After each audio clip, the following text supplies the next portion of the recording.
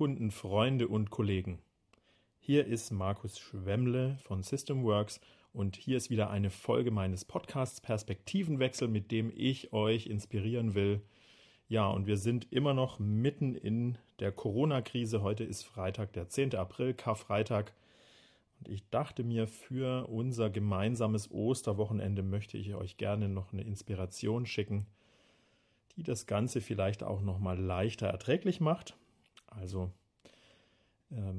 es ist ja ein bisschen wie eine Auszeit von der Krise, auch unter besonderen Bedingungen.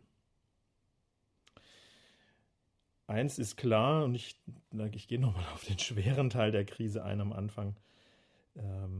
Durch die Ausnahmesituation dieses Coronavirus, es wird einfach eins besonders deutlich: Die Welt, die wird hinterher nicht mehr so sein, wie sie vorher war.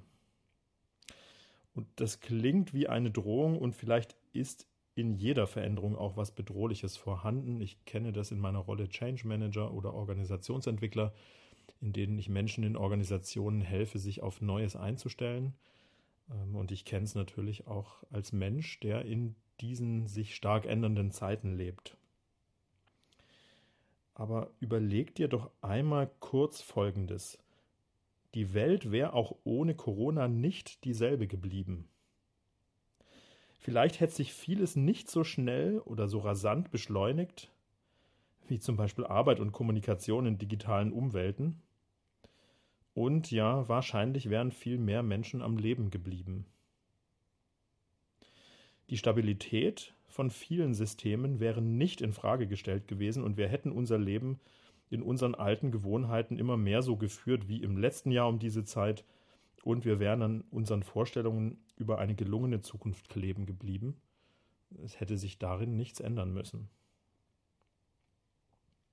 Aber eins ist klar: Die Welt ist tagtäglich nicht mehr die Welt, die sie gestern war. Ob wir das nun wahrhaben wollen oder nicht.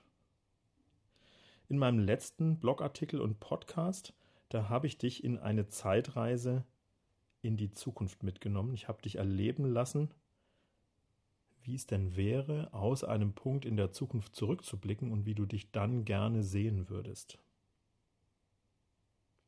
Und heute würde ich das Umgekehrte gern mal dir anbieten. Ich würde dir gern eine Zeitreise in die Vergangenheit anbieten und vielleicht so, dass sie dich zum Schmunzeln bringt und wer weiß, vielleicht doch auch noch die eine oder andere Selbsterkenntnis für dich parat hat. So, jetzt vielleicht noch eins vorweg, bevor wir diese Reise in die Vergangenheit machen.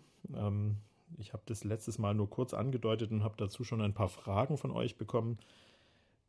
Also erstmal möchte ich mal sagen, dass ich es sehr wertschätze, wenn Menschen sich Gewohnheiten angeeignet haben, zum Beispiel Meditation oder Achtsamkeitsübungen oder dergleichen. Ich möchte nur sagen, ich bin ein sehr undogmatischer Mensch. Also für mich ist es immer dann etwas schwierig, wenn es nur eine Art gibt, beispielsweise achtsame innere Zustände herzustellen. Das heißt, man müsste Techniken lernen, Bodyscan und all sowas. Das ist alles sehr nützlich und für all diejenigen, die das können und lernen, bitte macht weiter so.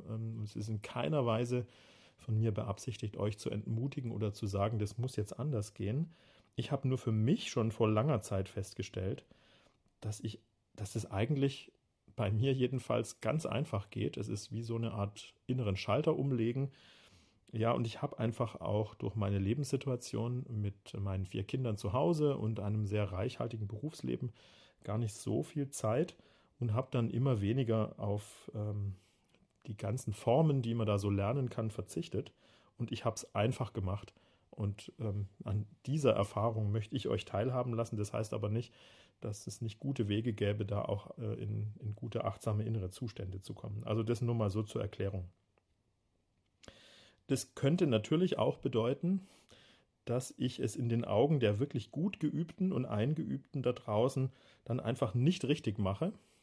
Aber ich glaube, in dem Zusammenhang gibt es einfach auch nicht richtig oder falsch. Es gibt einfach nur Dinge, die für jeden funktionieren. Und ich glaube, da sollte doch bitte jeder seinen eigenen Weg wählen. Ich habe den gewählt, einfach zu sagen, ich verzichte auf viele Einführungen und schließe die Augen und leg dich hier hin und so. Und ich mache es einfach. Also ich möchte dir sagen, wenn du so ein Geübter bist, gut, dass du dir die Zeit nimmst, in deiner gut geübten Art und Weise achtsam zu werden. Mach das bitte weiter und ich möchte es nicht abwerten. Ich führe halt ein Leben, in dem ist immer viel los und da erlaube ich mir einfach meine Aufmerksamkeit von außen nach innen zu richten und umzuschalten und vielleicht muss es auch genügen und ich könnte sogar noch mehr lernen, weiß ich gar nicht. Aber für mich geht's gut so.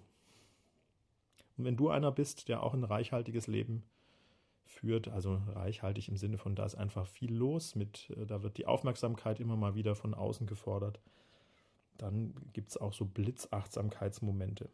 Und für mich, ich bin damit gut und fein. Ja, und wenn ich so zurückblicke, dann ist es halt auch bei mir seit vielen Jahren gut geübt. Also vielleicht ist Übung schon was Wichtiges, so eine persönliche Gewohnheit kann da wahrscheinlich helfen. Naja, in letzter Zeit habe ich auch ein verändertes Zeitbudget am Tag und ja, ich möchte auch sagen, da gibt es immer wieder Phasen, in denen ich selber gerne mal so eine 20 Minuten Meditation mache. Am besten ist es übrigens, wenn man es regelmäßig macht. Also es nützt nichts, wenn man mal einen ganzen Sonntag frei hat und dann gleich 3 solcher 20-Minuten-Sequenzen macht und dann hat man eine Woche wieder, wo gar nichts läuft. Also ich empfehle da eher Regelmäßigkeit. Dann wären es täglich 20 Minuten und dann musst du es auch 20 Tage hintereinander machen, bevor du wirklich bemerkst, was das eigentlich bewirkt und nicht, also nicht zu erwarten, das ist schon nach der ersten Session so ein Hey-Wow-Moment. Ja, aber in diesen Zeiten sowieso ist es aus meiner Sicht gar nicht notwendig, so eine starke Übung zu machen, um an diesem kleinen Experiment teilzunehmen, das ich dir jetzt anbiete. Und das heißt also, guck doch mal, wie du das schaffst, ganz einfach wieder für einen kleinen Moment bei dir selbst anzukommen. Also jetzt. Mir hilft es dabei, die Augen zu schließen, ja, und mich wissen zu lassen, wie es mir geht. Das heißt, wie sich mein Körper gerade anfühlt, welche Gedanken in meinem Kopf sind und wie ich emotional gestimmt bin. Und dann geht's auch schon los. Für heute habe ich nur eine einzige Frage an dich. Wie hättest du die heutige Situation mit der Corona-Krise als Kind erlebt?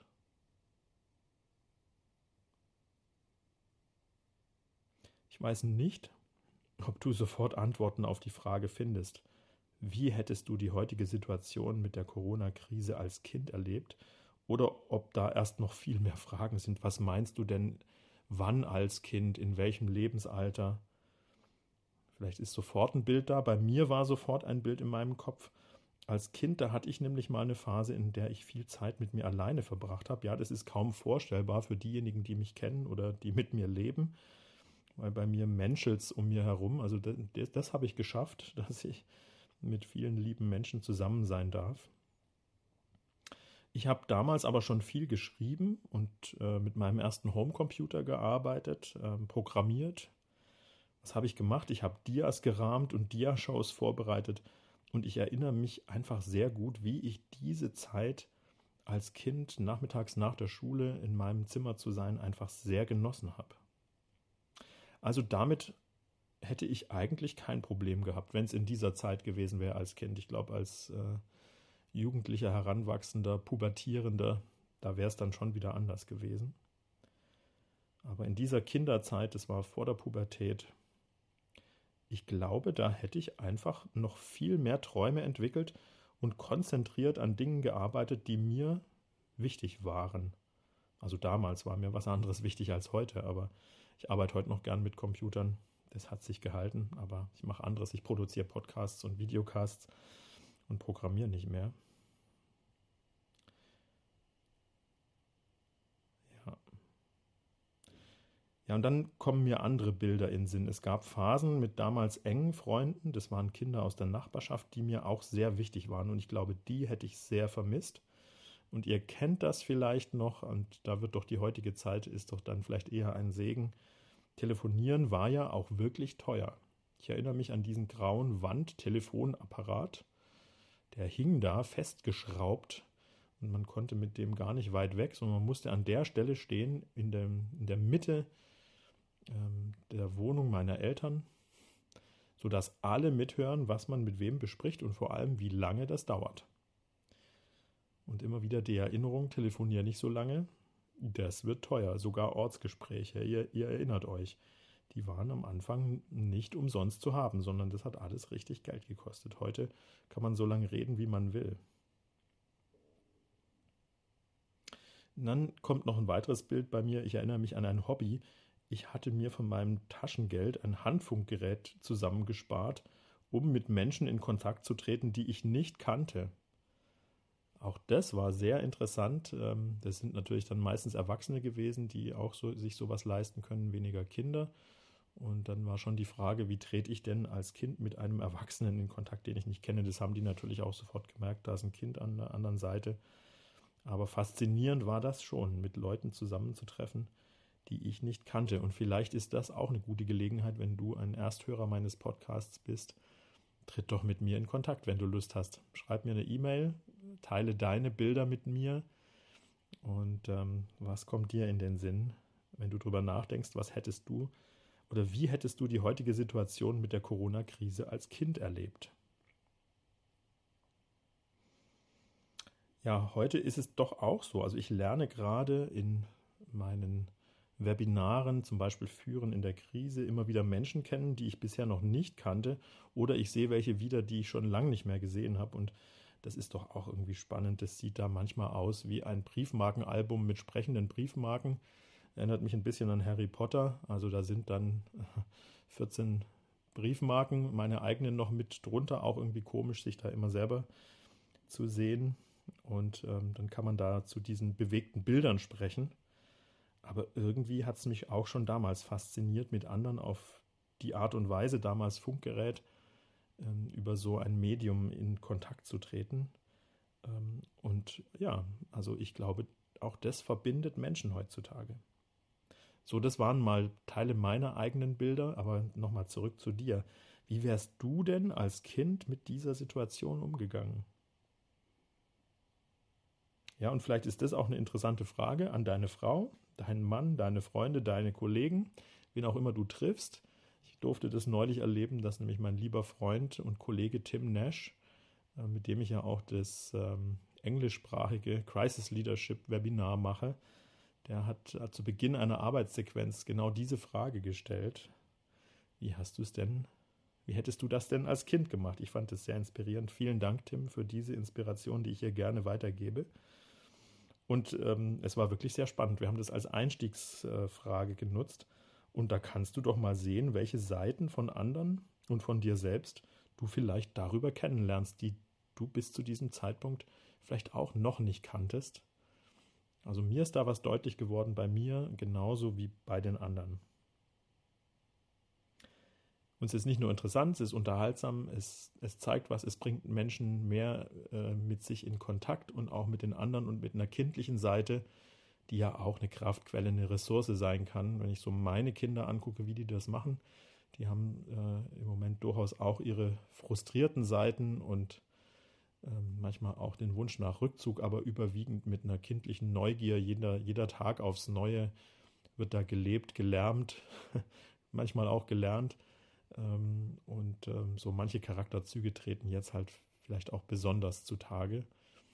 Ich lerne sie da auch nochmal kennen. Ja, in dem Zusammenhang wünsche ich euch wunderbare Ostertage, lernt euch gut kennen, seid gut zueinander, bleibt gesund und demokratisch. Alles Liebe, hier war euer Markus Schwemmel.